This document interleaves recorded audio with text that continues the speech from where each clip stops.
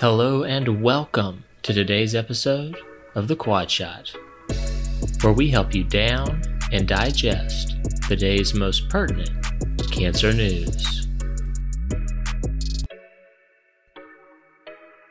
Welcome to the inaugural QuadShot News podcast, where we are delighted that you've chosen to join us today, and we have a treat for you in that we have the co-founders of the QuadShot on the air with us. And I know that this is the first time that many of the readers have the opportunity to meet them, and many people will be excited to hear from them. And so I really want to give them an opportunity to introduce themselves and tell us a little bit about what the QuadShot is and how it started. And so, Laura, I'll just turn it over to you, and you can tell us how it is that the QuadShot came to be. Hi, Sam. Thank you.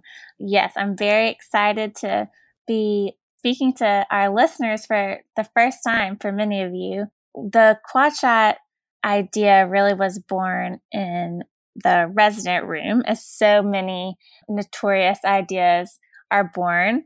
My co-resident Caleb and I were talking about how difficult it is to keep up with the onslaught of cancer publications coming out, much less, just learning what the standard of care is to begin with. Then every week it seems like there's newer and better things coming out, which is great, but it is daunting to think about keeping up with that for your entire career. So we had the idea to try to distill some of the publications down in a really fun, entertaining, easy way that we could share with our friends, colleagues, co-residents. And we are just thrilled to see how it has grown and evolved over the last couple of years. We're so excited to now be taking many of our readers' advice and adding an audio component to our newsletter, which is the podcast. So I'd like to let Caleb tell you just a little bit about where we see our future and what we hope to achieve in the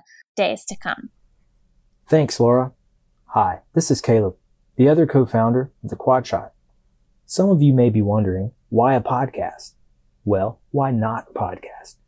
Since its inception, QuadShot has been a grassroots effort to spread oncology news and information among practicing oncologists. The spread of that information has often been a top-down approach from large academic centers through scientific publications. But with the QuadShot, we try to bring you that information through our own eyes and our own experiences. And that's why we hope that a podcast will let us expand the opportunities we have to give you the information you want and need in more engaging and efficient ways.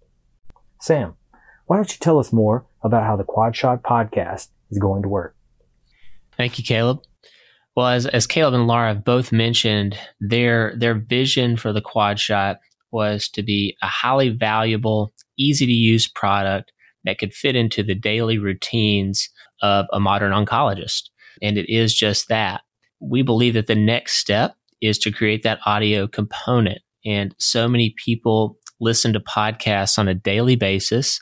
It truly is a component of their daily lives, as we hope that the QuadShot News podcast could also become a component of the daily lives of the current readers and hopefully the future listeners.